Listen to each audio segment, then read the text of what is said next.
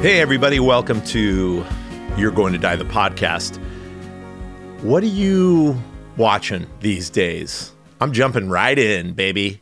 Right in, baby. Sorry, COD for the first time listener. What an annoying intro. But I'm jumping in. Yeah, what is helping you survive entertainment-wise? And you'll understand why I'm asking in a second. I just have to say, guilty pleasures, maybe shame for some of the things I really love to watch, but not a lot of shame. You know, I come from a background of improv and theater. Really, by the time I was maybe in like fifth grade or something, I really saw that place for me as a way to turn. I didn't think this back then. I wasn't like, well, I'm in fifth grade and it's time to figure out how to turn the darkest parts of my life into the bright, humorous, entertaining bits that will help me survive and seem like I'm doing well. That's my fifth grader impersonation. But you know, these ways that I think specifically, if you have seen a photo of me, you might have seen that my ears stick out pretty dramatically. And it's something that I dealt with a lot. I can't believe I'm talking about this. I wasn't planning on it, but here we go. It's something that I dealt with a lot when I was little, a lot of getting made fun of. And I do remember a time when part of what shifted for me was that chance where I could use my smart humor, and I'll call it smart, thank you very much, my smart humor to deflect, maybe like reposition myself when I was getting attacked and made fun of. And so using humor early on in that way felt really important, an essential part of my survival. And also, I remember being in a home that had a lot of anger and depression, and it felt really important to be able to make people laugh, especially my mom. I mean, I remember walking around the house. Sometimes I would just take like old clothing and just tear it to shreds and then put it on like it was normal clothing and just walk into the kitchen and be like, Mom, what's up? What's for dinner? Just to get a smile or a laugh out of her. I would walk into the staircase. We lived in a 2-story house for a lot of my childhood. And I would walk into the staircase and just pretend like I smacked my head and just drop behind the couch. So if you were sitting in the living room, I would just suddenly disappear with a thunk as I pretended like I hit my head. You know, I just felt that compulsion to be funny, and so then have had years of being attracted to that kind of space. Coming into high school, doing theater then, my mom amazingly led a lot of efforts to get a theater program in place in my high school. And, you know, some people might have argued it's why I got any roles at all was because she was heavily involved in making theater happen. But after that, going to college and being in plays and doing improv ultimately. And after college, I went down to LA and did improv and some theater with my dear college friends and a lot of other stuff, but ultimately left LA, came up to San Francisco, and fast forward, here I am. And I will argue in a way that doing the podcast, doing a lot of what I've done with You're Going to Die over the years has been that I've given myself a place to show up and perform and feed that part of me. Okay. So all that being said, having that kind of sensibility of my being in the world, those sensibilities, that relationship to entertainers too, and the inspiration they offer me, that's just my way of saying, like, here's how I end up loving a great show or a great movie. And like all of us, we find these things to binge watch, especially over the last 2 years, the thing, the show, the movie, to really let ourselves kind of numb out. Maybe that's like, I feel like a negative way of putting it. I just want to laugh and be entertained sometimes. I've watched plenty of dark, depressing things, but I also really love to laugh. And I'm feeling very excited about today's guest because of all of that. So one of the shows that has been a favorite of mine and my wife is AP Bio. And it's a more recent watch. Like we're just finishing the 4th season. Just a solid comedy series. And sadly, something we'll talk about a little later in the episode, it just got canceled. But all things end. In fact, I want to be left wanting more. I'm tired of things lasting for 16 seasons. So okay, I've made good with it, but also I'm sad because it's made me laugh a ton. And I'm watching this show with my wife and we're laughing a lot. And for whatever reason, I decided to look up this one actress who makes me laugh in particular. She makes me laugh. And I'm not checking everybody in all the shows and movies what happened to them? What's dark and grief-stricken about who they are? But I did do that with Jean Villepique. And almost immediately, I saw that she had been on another podcast and had talked about her trying to have a baby and it not happening and the heartbreak of that.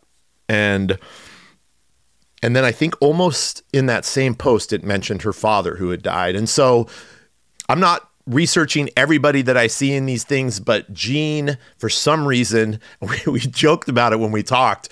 It was this, what was that dark, shadowy part that I could tell was there? It wasn't that, but whatever. There was an instinct and I checked into it and lo and behold, there was something there. And maybe for everybody, for everybody, there's something.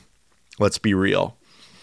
But seeing Jean as an entertainer making me laugh and making my life better because of it, and then finding out the dark parts, the grief and the things she's lived through, and very recently, and being visible about it, being visible about it. It's all of that led to me reaching out and saying, Jean, I want to talk to you. And so guess what? That's who we have for you today. Jean is an actress who has specialized in improvisation.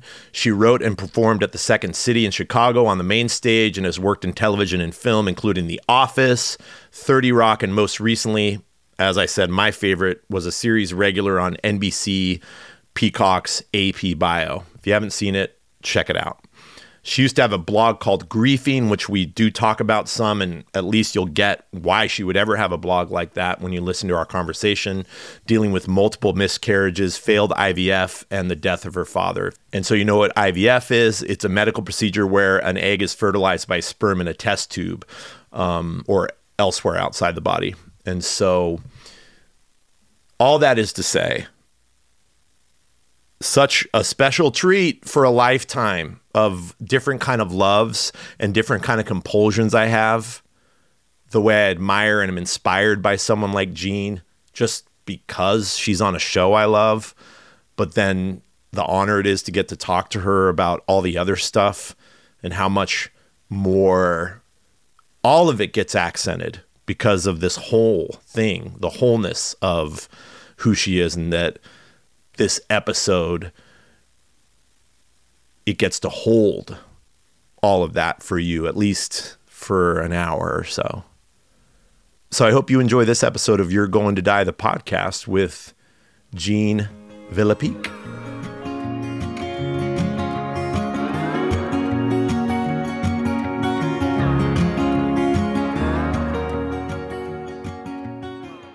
Okay, I'll keep going. Let's see. Yes, I grew up in New Jersey and I wanted to perform. I enjoyed music and singing and performing in my little high school in Bernardsville, New Jersey. And then I was very lucky to go to Northwestern University and study theater there, and was introduced to improv there. I had never heard of improv really until college. And then I just auditioned for this improv group and felt I had a knack for it and a deep love of it. There was a show there still is, called The Meow Show, and it's a very kind of cool late night improv show. So I remember going to see that as a freshman and just being like, wow, like what is this? Or no, I didn't see it. I saw it New Student Week, excuse me. I was like, how did I audition for it not having seen it? When we were new students, they had like a bunch of different performances, and that was one of them. And I was like, this is the coolest thing. And so I auditioned for it. Where you like go and visit before school starts and like you're in that week. Or I guess it's like your first Mhm. your first week there and they show you everything and there's like different shows and stuff to go to. I remember Paul Reiser was like, we had a stand-up comic come. Anyway, Oh my gosh. now seeing that from like being middle-aged, like if he was like, oh God, here I have to go to these fucking college. Yeah, when you do them assholes. now. Yeah. Paying the rent. But so I saw an improv show. I auditioned. I got to do it, which was special as a freshman to get to do it. And anyway, I did that for 4 years. And when the people I worked with, some of whom I still work with, some of them were from the Chicago area, and they were like, "Well, you have to go see the Second City." And I'd never heard of that, so we went there. And the first show I saw had Steve Carell and Stephen Colbert in the cast, and I just remember the theater is so beautiful, and you walk up the stairs and you see black and white photos of Bill Murray and all the alumni, and you just are like in this very special kind of sacred place. And so I saw that and I was like, this is a job. This is a theater. I want to do this. So I eventually found my way there, sort of like in a winding way, but I ended up performing and writing there. And then I kept doing a lot of improv throughout my life until this pandemic, pretty much. And and now I live in Los Angeles. I lived in New York a little bit after Chicago, and now I live here in Los Angeles and have been, I've worked mostly in TV, a couple of film things here and there. And just most recently, as you said, AP Bio, which is just my favorite job. And it just got canceled in Thanksgiving in November, which has to happen to every show. But I know, but I'm bummed. I'm sure I can only imagine how you feel. grieving. Yeah, totally.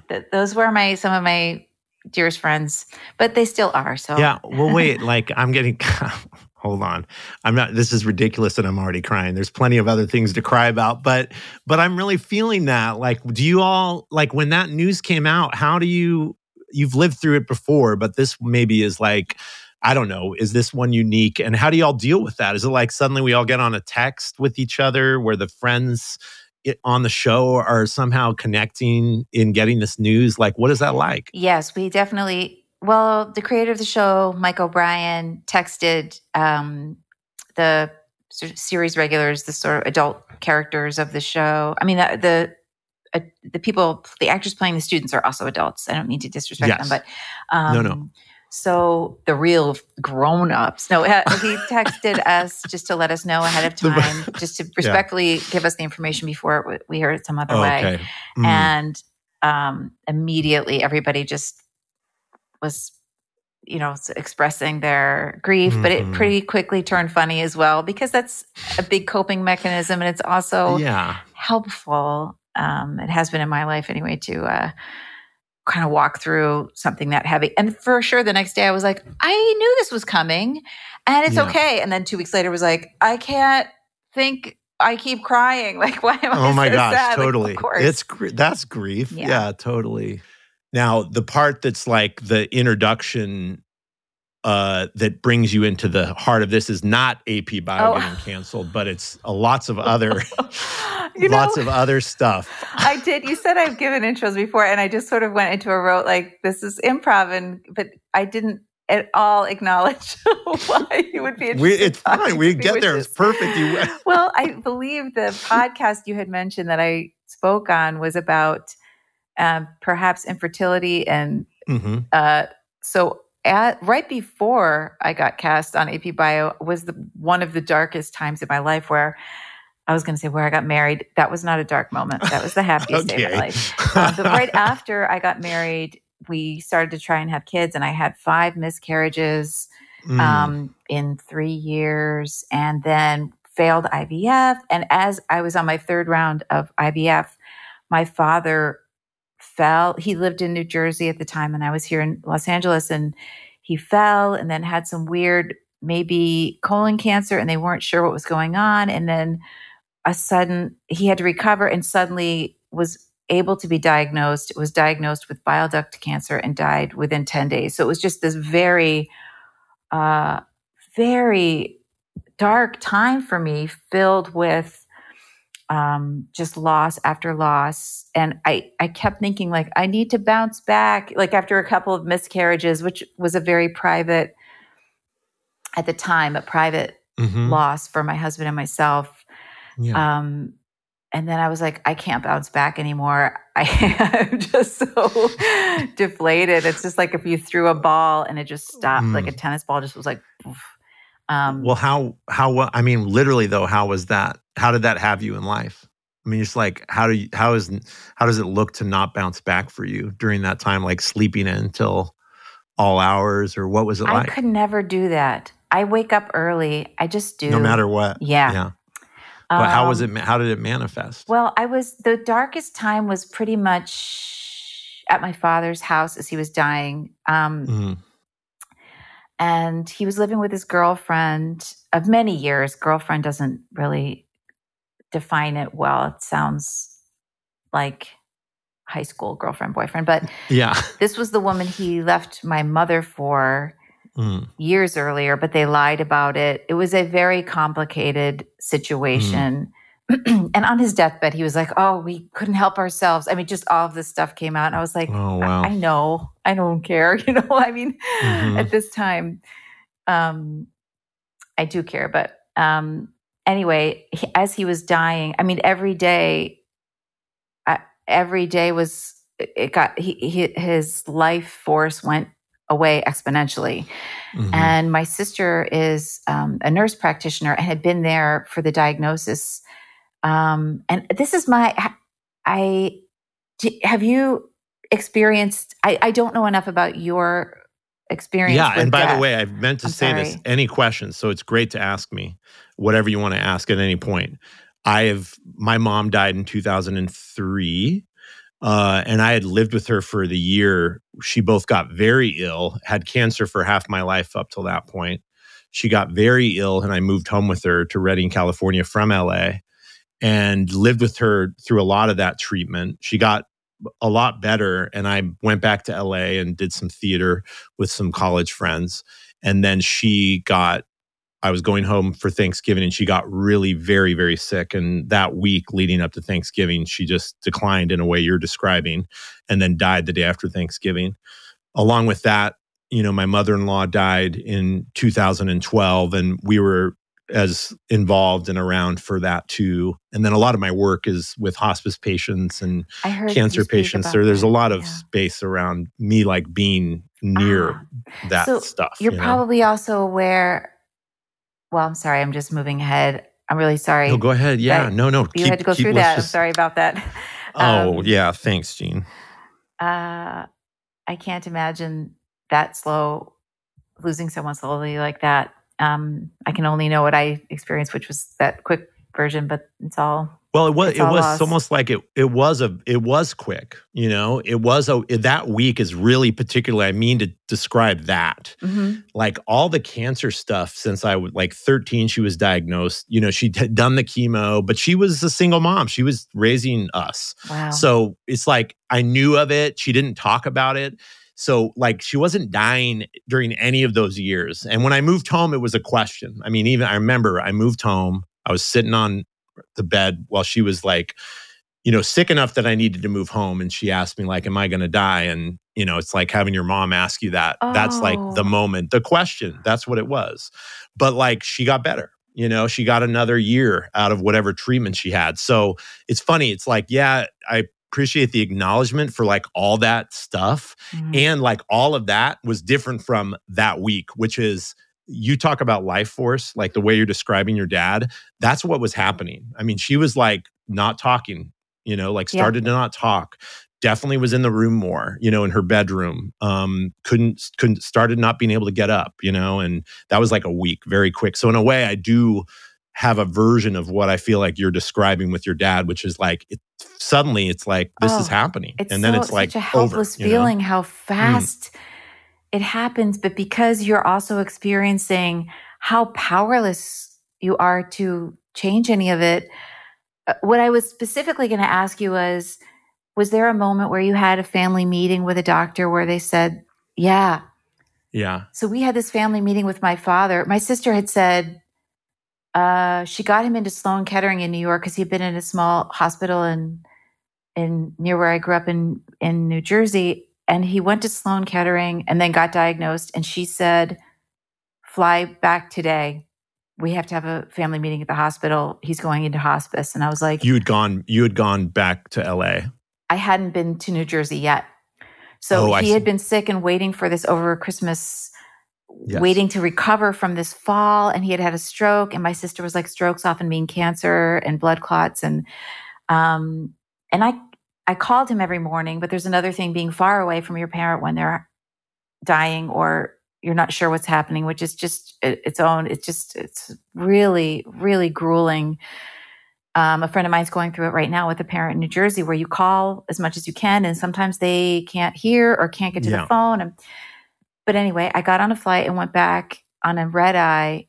I had to like teach a communications workshop, which was fortuitously at LAX, at a hotel at LAX, with this great group I work with out of UCSF. Anyway, so I sat and just taught this communications workshop to everyone without them knowing what I was doing.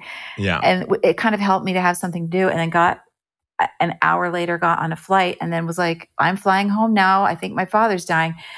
Got off the plane in the morning and walked to Sloan Kettering. And then we had to have this family meeting where they tell the patient with their family around them that you're going to die. And when the doctor said, or first we had the meeting without my father, they had the social worker and his girlfriend and my sister and I were all in there. And the doctor, I remember him saying, now we're going to go tell your father. And I still have my dreams touch on this moment and things like that, because it just seemed, it's so inevitable. And so it's the hardest moment to share with someone. And I just felt like in any movie where like one of my acting teachers once talked about this moment of Linda Hamilton in Terminator 2, where she's trying to run out of the, where she's like locked up in an asylum or something. And then she sees Arnold Schwarzenegger and she's like, no, like that feeling of just like, I can't turn around fast enough and back up fast enough. And we walked into the room and I remember it so vividly. And my dad's head was kind of hanging down and the doctor was like, so here are our options, or, this is the diagnosis. This is what we're looking at, maybe a couple of weeks, maybe a couple of months.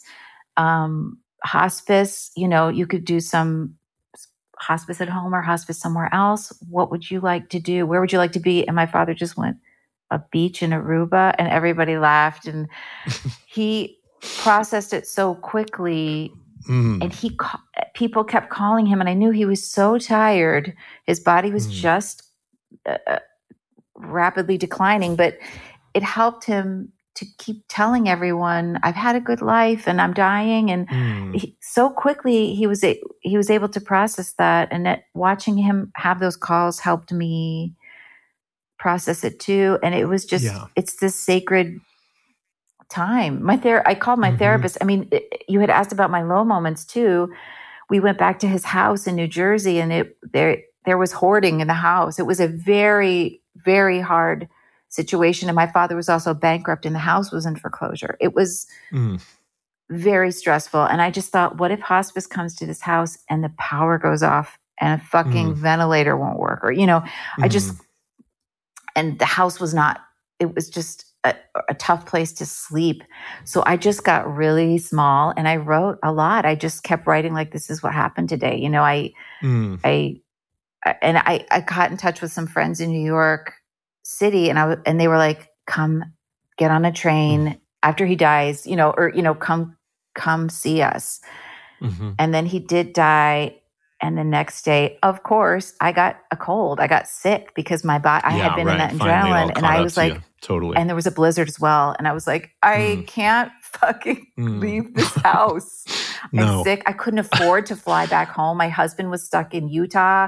He was doing a show. And it was just like, I am here now with my dad's girlfriend, with whom I'm not close, in this house, and his body is gone. And now I'm. Was it? That's all. That was the lowest point. And it just. Was it just you and his girlfriend by that point? Yes. Or do you have other siblings that were around? My sister was in Maryland. She had to go back because she had a 5-year-old, and she had to take care of her life. And I have to tell you, that was so hard.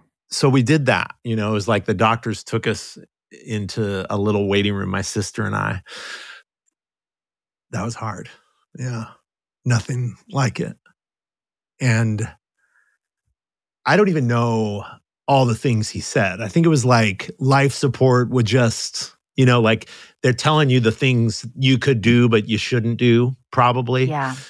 And then you say like the dreaming about like that conversation. Is that what you mean? Like, do you relive or have dreamt about what it was like when you all told him, your dad, when the doctors told him? I've had to tell him in my dreams, or like he'll just be at a restaurant and I'm like, you have to know that you're dying. Oh my gosh. It's just, he was also a person who lived a lot of his life in denial. So it makes sense that I would be revisiting that too. Like, hey, here's what's going on and here's the truth. And you need to start dealing with the truth in some way. And for him to be like, let's just get some clams, As a response. Yeah, totally. Yeah. But oh, go ahead. In the real moment, he was able to hear that information. And I mean, he did make a joke, but I think that was to make us all feel better because the room was so heavy. As you know, it's like, there's nothing like it.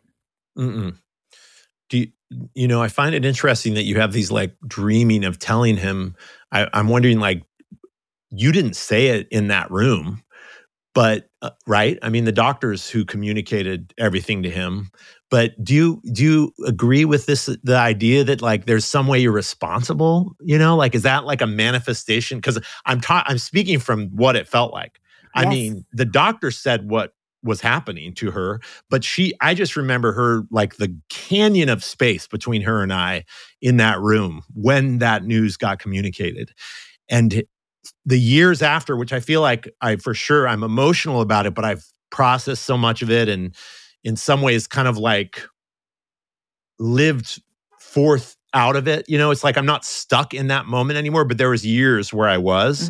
And it had this feeling of like me somehow being responsible. Like I should have said, no, doctor, we're going to fight and we're going to do all the things, like I was hung up on that. Do you relate to that? Like, why do you think you're having the reliving telling him, I think what you just asking me that's so interesting to me. I don't want to have been in that position. I didn't want to come into that room. And now I'm thinking, are these doctors, they just don't want to deliver this horrible information alone.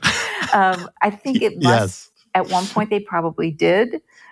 And then, or maybe people asked, like, I want to be there for it, but I'm sure most people don't want to be there for it. And I'm sure it's the best thing for the patient to have everyone they love around them. But it felt like when we were coming in, like, here comes the FBI, or here comes like 6 people, you've been in your room. And of course, we're carrying the weight of this information. Like, you knew already. He knew. So even when someone starts just like, let me hold your hand and I'm going to tell you something, like, just fucking say it. You're dying now. Now you're dying. We're here. We love you. But, it just felt like it took forever. And I don't remember especially what they said.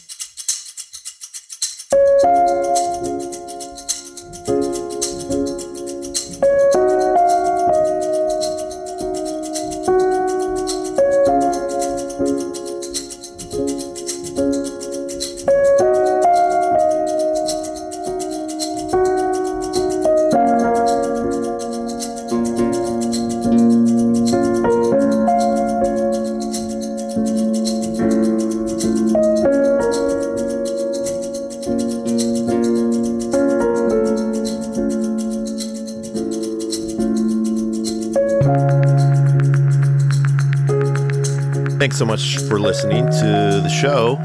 Just a quick moment in the midst here to say that. So thank you. Thank you.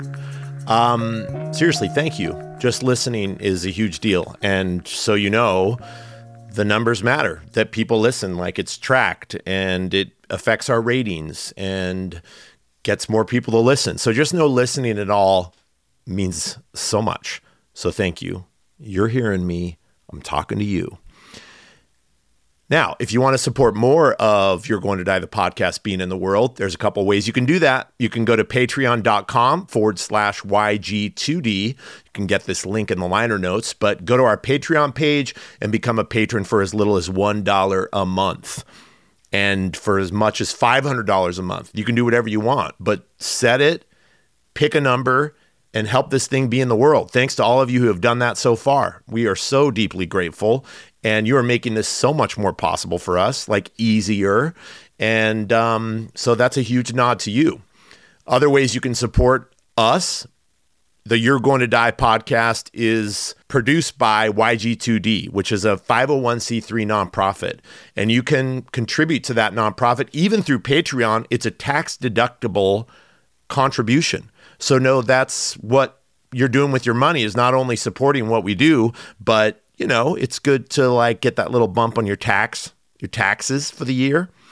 And if you want to do more, let's say you're an organization or you're an artist or you're a musician, reach out to us at pod@yg2d.com and let us know if you want to become a sponsor a little more officially, where we have a bunch of different packages and we can plug what you're up to in the world in a lot of different creative ways. You can do one-off episodes where you just pop in for one of our episodes with a little bit of a contribution to the nonprofit, and we'll say a fair amount of really passionate words about, I'll say it actually.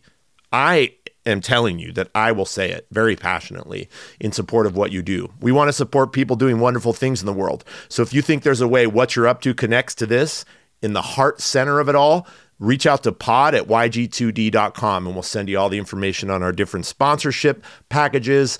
And we're happy to have conversations with you about how to make the relationship work so we're supporting each other in the world, which all of us need a whole lot more of, right? So thank you, everybody, and so appreciate your support. Last thing, if you're listening on Apple Podcasts right now, just go to your little app, pick your phone up, click a star, maybe put a few words in there. That stuff really matters, believe it or not. It matters. And I'll tell you, one way it does is that we read those. We read your words. It reminds us that people are listening. And we've been doing this long enough that we know it's out there and we know that we have all of you and your support. But sometimes specific words of encouragement to keep us, I think, focused on the ways we care about this. Almost like when I get a review from someone, I'm thinking about this episode now being in the world because of them, because of someone specific that said something really heartfelt about how this podcast means a lot to them. So know that all of you that have done a review already, we read them and they matter. And if you haven't, please do, both to let us know that you're listening and that this podcast is in your ear, but also to help it be in the world more so that other people get to listen too. Share You're Going to Die, the podcast, with your community. Let them know what it means to you and know now how much that means to us.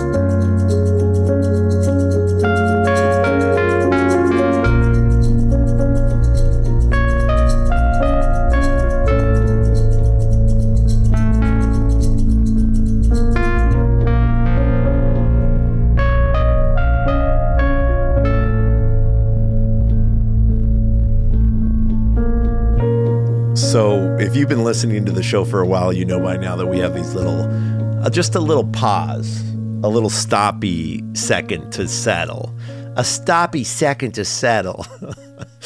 I just listened to what I'm about to share with you, and I couldn't wait to record the introduction. I wasn't even planning on recording anything right now. I just listened to it. It was like, oh my God, I want to talk while my face is smiling and my eyes are wet because of how happy this little stretch of sound felt to hear.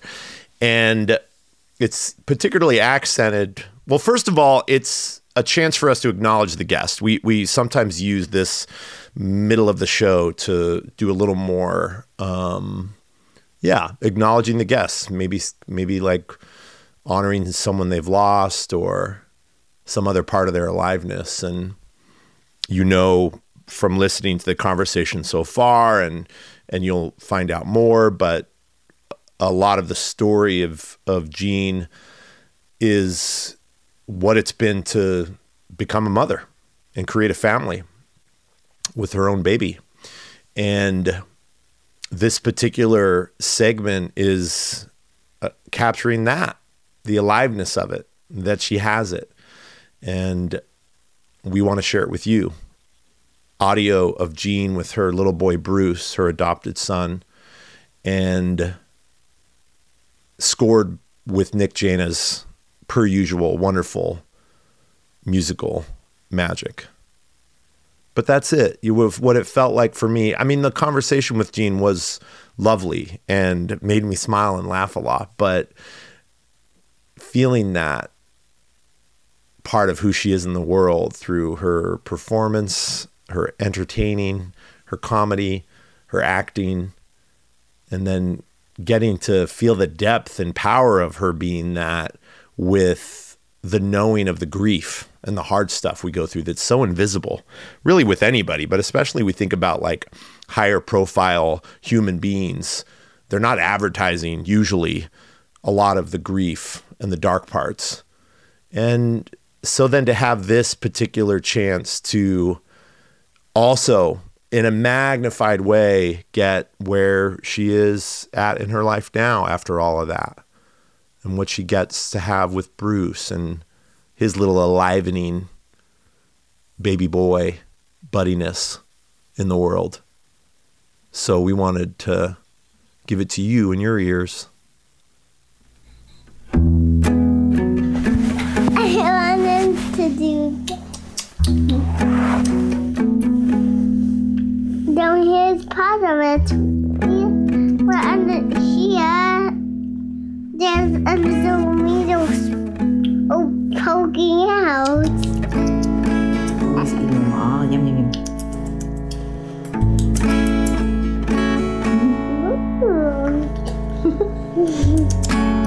If we eat them, they will still be there.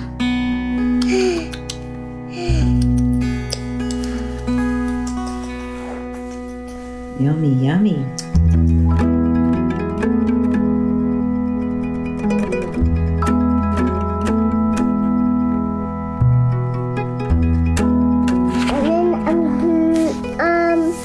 And I'll let you feed it. Wait, like this. I'll keep the skin. And I'll have food off so that he can see there's nothing that he can see me.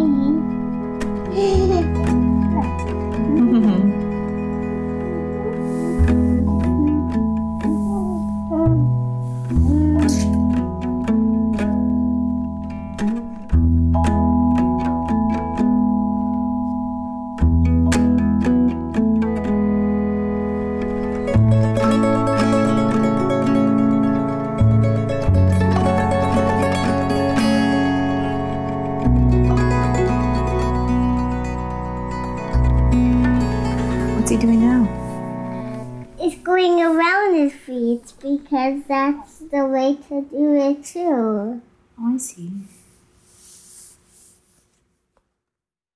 I had started the drugs and the injections.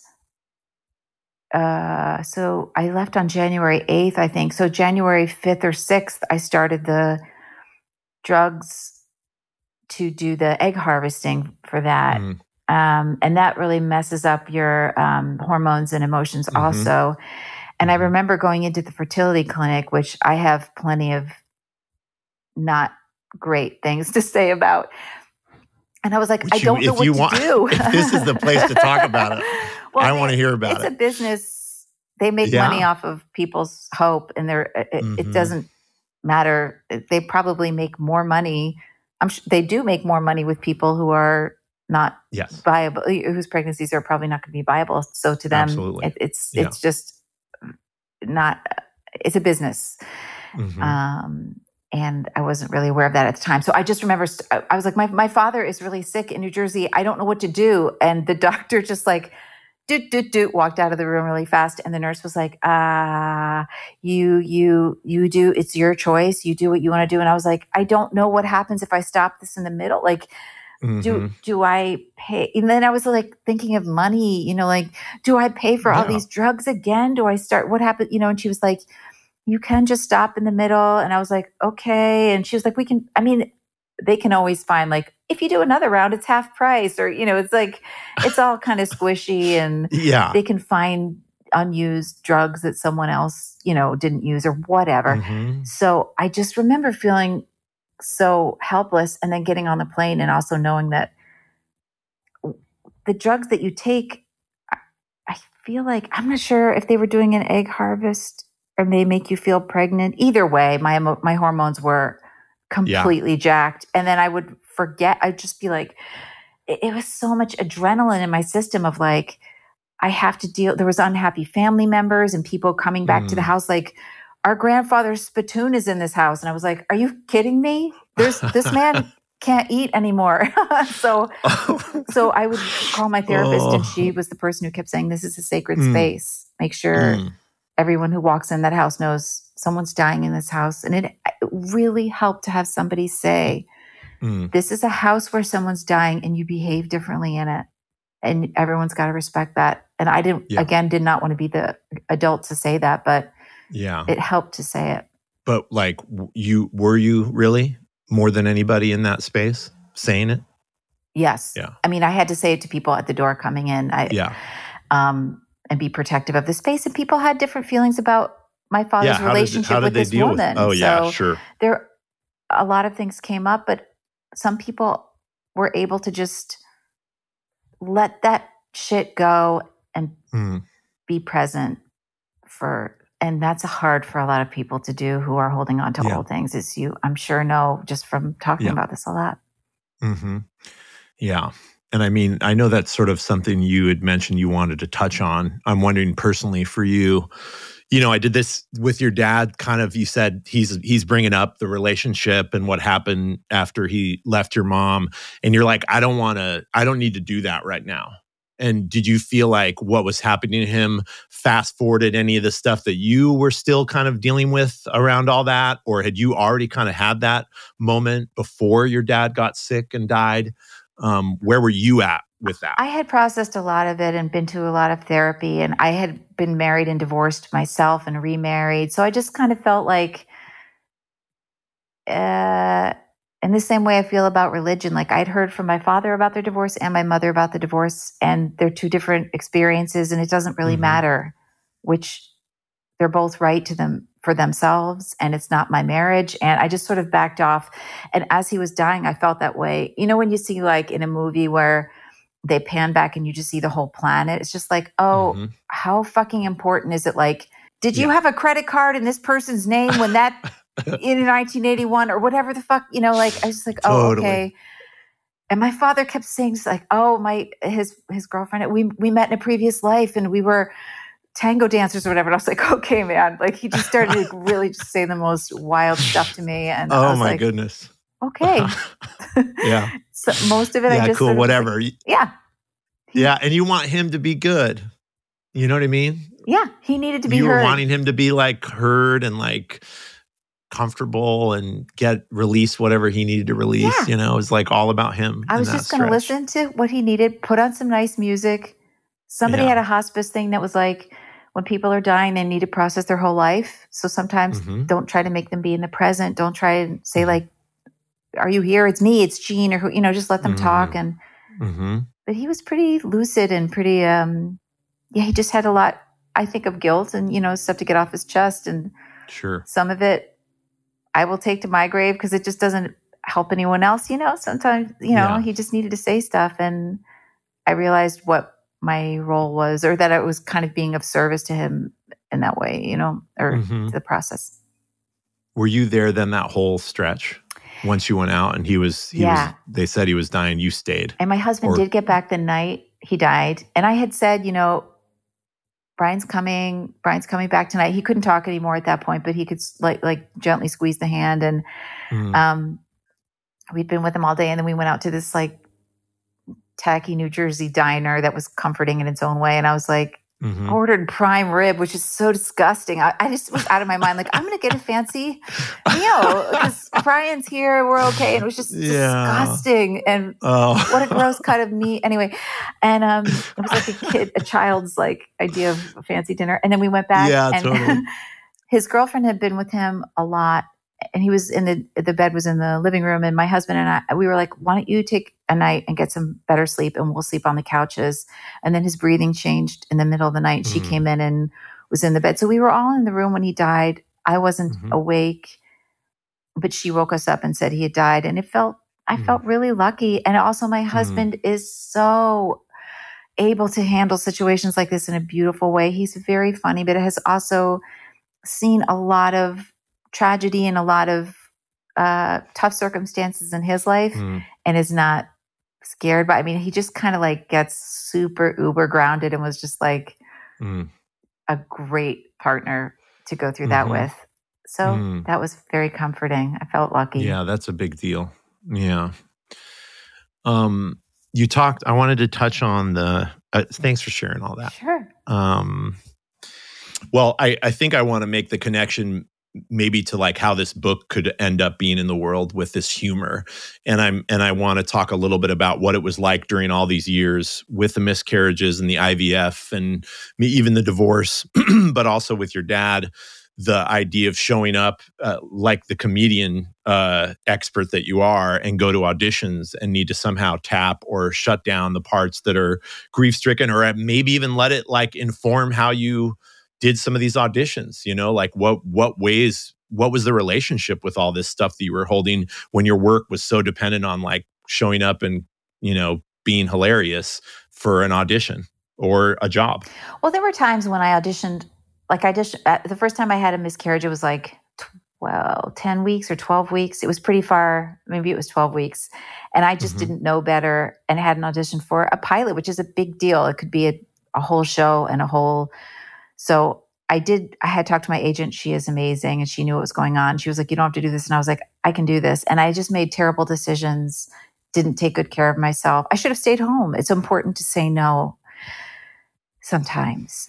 But so there were times where I just was kind of unhinged and like, I'm not wearing any makeup. Yeah. And just like, wait. And I remember sitting in a waiting room around other actresses and being like, I hate this business. Like, just go home and feel your feelings and get it together. Yeah. But there were times when I was improvising. I was doing shows at UCB at the time on Friday nights, and some also, it doesn't matter. But I knew my style has always been more grounded and acting-y than like just comic stuff. So I think it fueled me in the same way. Sometimes if I was really angry, I would have a great show. Like sometimes it was because it was an emotional outlet. So and an expressive outlet where I could pretend to be. What I did not want to be was me walking through my day. It was kind of great to be able to show up somewhere else. But I sometimes dark stuff comes out, you know, what you say to do. I'm sure there were times I just did feel, and I was on a team that had a lot of guys on it, and I just did feel myself isolating. Like in the same way, sometimes I was showing up to do shows pregnant, but I wasn't telling anybody. It was very early in a pregnancy, and I was like, I'm not going to be as physical. So I did start to have this retreat. And it would have been different, I think, if it was a more female-driven art form at the time, or if the teams I was on had more women. I'm sure I would have told them, and it would have been part of, you know, accepted and relatable instead of like, Is that how it was? I mean, did most of the people you worked with, you had the kind of relationships where they knew a lot of what was going on in these ways? Some of them, mostly no. Yeah. Because the people I worked with at UCB, I hadn't known for years and years. I did some shows at IO with friends of mine I had known for a long time. But I also was aware that it's just as a professional or someone who's been improvising for years and years, if you're about to go do a show, it's not great to walk in backstage and go, guys, hi, I had a miscarriage. Let's go do this show. Like, then don't do the show that night, right? So. Yeah, right. Same version, like stay home probably better. But you said it yourself. You're like, when I'm watching you on AP Bio, you made a joke like, boy, I must have been really grounded. And I just want to talk a little more about that. Like this idea that when you're in a scene, it's improv, and this assumption that it's supposed to be all funny and everyone's laughing. But like partly your anger or your grief could have you show up in a way that's both like could give a fuck. So maybe you do better than ever with your audition or your performance, but also what does it mean to have that ground you, that you're feeling that way? Like, is there a practice in improv maybe specifically that has you be like, use that? That's your place. How do you do that? I don't know if this is answering your question exactly, but I think that feeling upset or having big life setbacks makes a person present in a different way. And improv for me is really about listening and just adding on to the last thing that happened. And I think that it helped me to just lock in and make everything really meaningful. So sometimes someone would just be like serving a badminton thing, and I would be like, no, that's a terrible metaphor. I was going to say I would hit it back harder, but like, I guess I was just not, even if someone said something lighthearted, I was looking for the full possibility in that instead of just like ping, ping, ping. I was like, what else is ping? I don't know. Ew, I hate everything I'm saying. It sounds so... No, it's perfect. What is ping pong? There's no... But I guess just searching for meaning, maybe?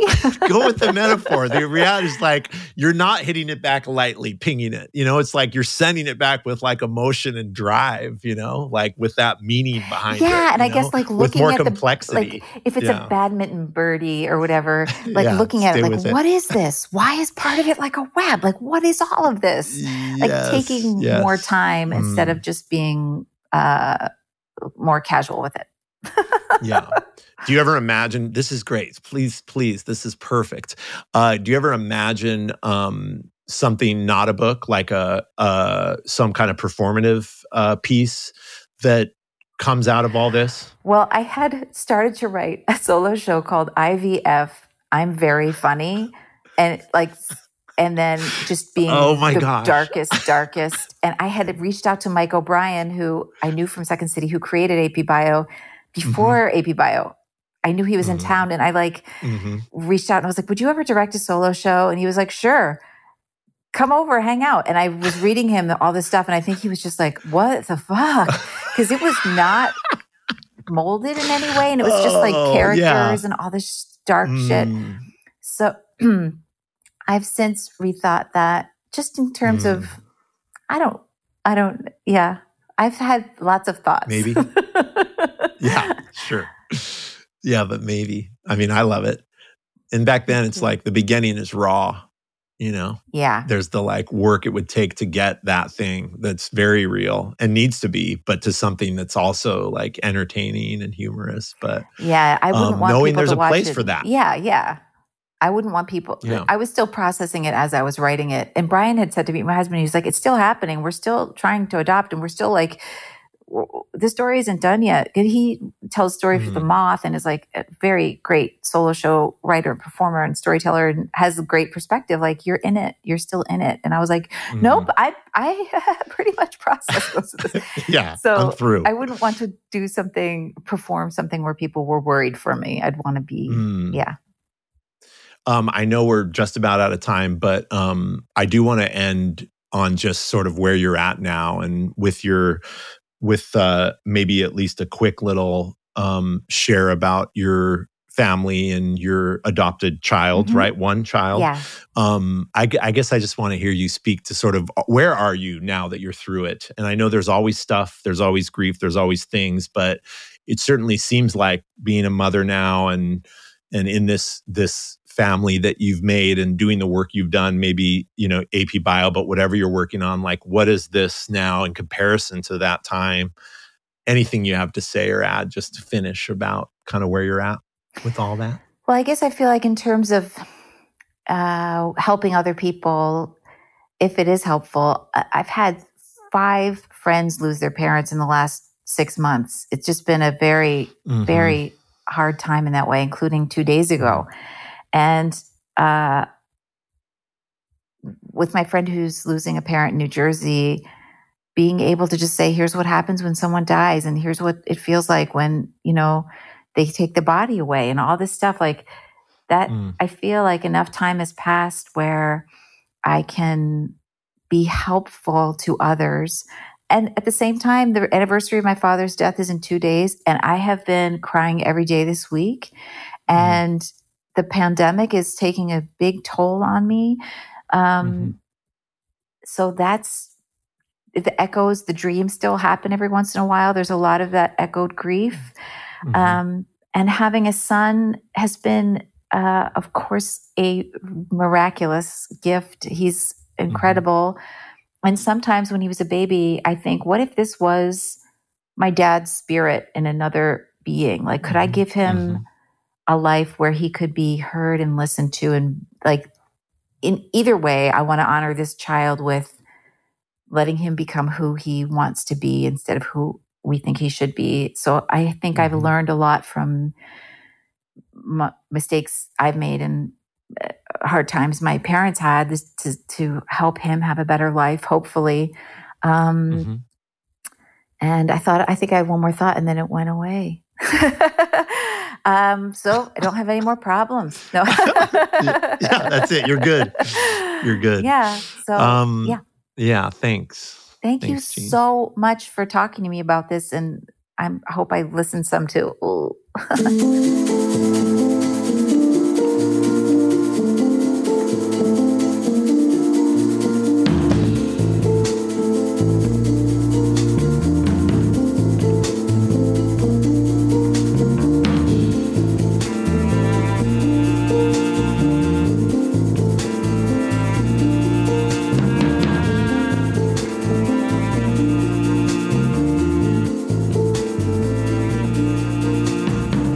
So that was Jean Villepique. Thank you, Jean, so much. So good talking with you. If you want to check out Jean, more of what Jean is up to, social media would be the best way to connect. And I'll put links to their Instagram and Facebook, I think. I don't know. Whatever. I'll connect you to all the things. Just check the liner notes. But definitely check out AP Bio if you need a good laugh right now. Oh, what's the noise? Nick Jana. I didn't think that would be loud, and it won't be once I edit it out. Nick Jane is, okay. Nick Jane is here, everybody. Nick, how are you? Hi, good. Just moving around some boulders, God, boulders. Trying to thwart a Snoopy archaeologist who's trying to steal my idol. Oh my gosh, wow. You're such a writer. You just came up with that on the spot, didn't you? Yep. Or do you have a slew of things like this to say when you mess around with your microphone on podcasts? No, just, you know what it means to just be in the moment. Boy, do I. Boy, do I ever. Thank you for that acknowledgement. Stupid damn moment. How are you doing today? Good. Speaking of the moment. I have a question for you. Somebody that I know suffered a loss recently, and we're not normally always talking. And so I was thinking, how do I reach out and express condolences, love? But, I'm just sometimes get stuck in that moment of thinking, I want to reach out, but I don't want to just remind them of the thing if they're not thinking about it. But I also don't want them to think that I don't know. Yeah, right. Just starting that conversation, it seems like a thing that you probably are experiencing a lot, and that you have some insight into just how to navigate that moment of stuckness. Yeah, definitely. I think about this a lot. And I suppose doing You're Going to Die, it's just created a lot of opportunity to be connected to community and kind of find out about losses of people that I care about or have worked with or connected to. And so then that question, right? Like, how do you reach out comes up. And I guess the first way I learned about this, I think I got like a really deep lesson, and it was after my mom died, experiencing other people and how they dealt with communicating with me. And I think the the thing I've talked about to other people, and always this kind of knowing, especially people that have suffered like really close proximity of loss that's public, like say a parent but also with like people that have really scary diagnoses, health stuff. But this idea that the news is big and it's clear, it's public, like people know, and really being struck by how many people don't reach out that you would expect to, including family and friends. But then you have that experience like I did with my mom, and it's like this seeing people emerge even that you'd never heard from or hadn't heard from in a long, long time. And so then starting to really measure like the way we do deal with these things or don't deal with these things, and how maybe unprepared we are. But I guess that's like the place to start, because I think like having the thing to say is tricky, because I don't know that really acknowledges what's happened, as well as being like what you're saying, which is, what could you possibly say? Yeah. That would really meet someone in such loss and acknowledge them. And so I guess there's this trust that you should just go forth. It's like this call to action to show up, and maybe all you end up saying is that you're not sure what to say, but that you're a being and a body and a spirit and a heart that like will just emerge alongside someone and just be quiet. And even like be there to listen enough to know if there is something to say, you're paying attention well enough. I feel like I told someone that specifically who had the same question. They were talking about a dear friend whose child had died. And how do you meet that with words? And so then like how it all, because we're so used to like, what's the fix? What's the like thing to say? What's the advice? And I remember telling her like, your only job is to go to her. That's all you should worry about. And everything else may become clear after that. But that statement alone is the one that I feel like is most needed, someone that shows up not knowing what to say even, but they still show up, because what can anyone say anyway, Yeah. Yeah, it's a good point. The work I've been doing in the last few years has been letting go of that feeling like in any conversation about anything that I need to fix something or answer a question or win, because a very like dominant style of conversation that's all about like prescriptions and, right. And, advice and everything. And it's actually not what most people want. They just want to be heard and feel like they exist. Yeah.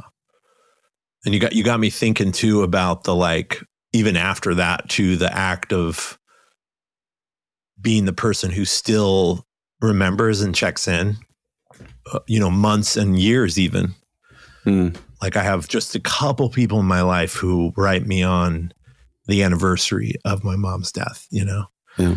And I've made note of the dearest people in my life for the losses they've incurred, those death anniversaries. Like it's in my calendar, like birthdays, because I want them to remember however many years out that I'm still aware, I know where they are in the loss, and especially with my own mother's death, like that way of knowing, that sort of private club. But especially in the months after, there's just a way things get quiet where people stop asking and they think you're okay, or how many times are you going to bring it up? But I just think it's so then extra valuable to be the kind of person who doesn't have to have a conversation about it necessarily, or again, say anything. It's just the like, I just want to acknowledge, I know where you probably still are in some way or another, Yeah. That's so thoughtful. That's so cool. I remember one of the first things I did with this organization was a memorial service at the Columbarium that somebody asked, we hosted for a friend. And it was, I think it was the 5-year anniversary of their friend's death.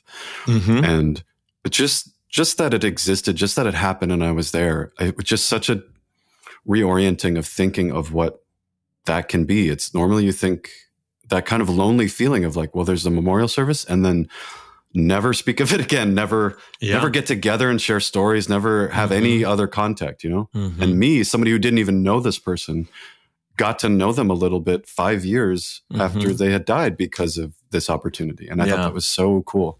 Yeah, that's such a hard thing to create. But boy, yeah, I remember that being a pretty important moment for me that still feels like something to like figure out still. You know, we've done things in the pandemic, like online memorials for like the year anniversary of a death. And in the same way, it felt deeply valuable to have a bunch of people who really still are feeling it, know there's a place to take it.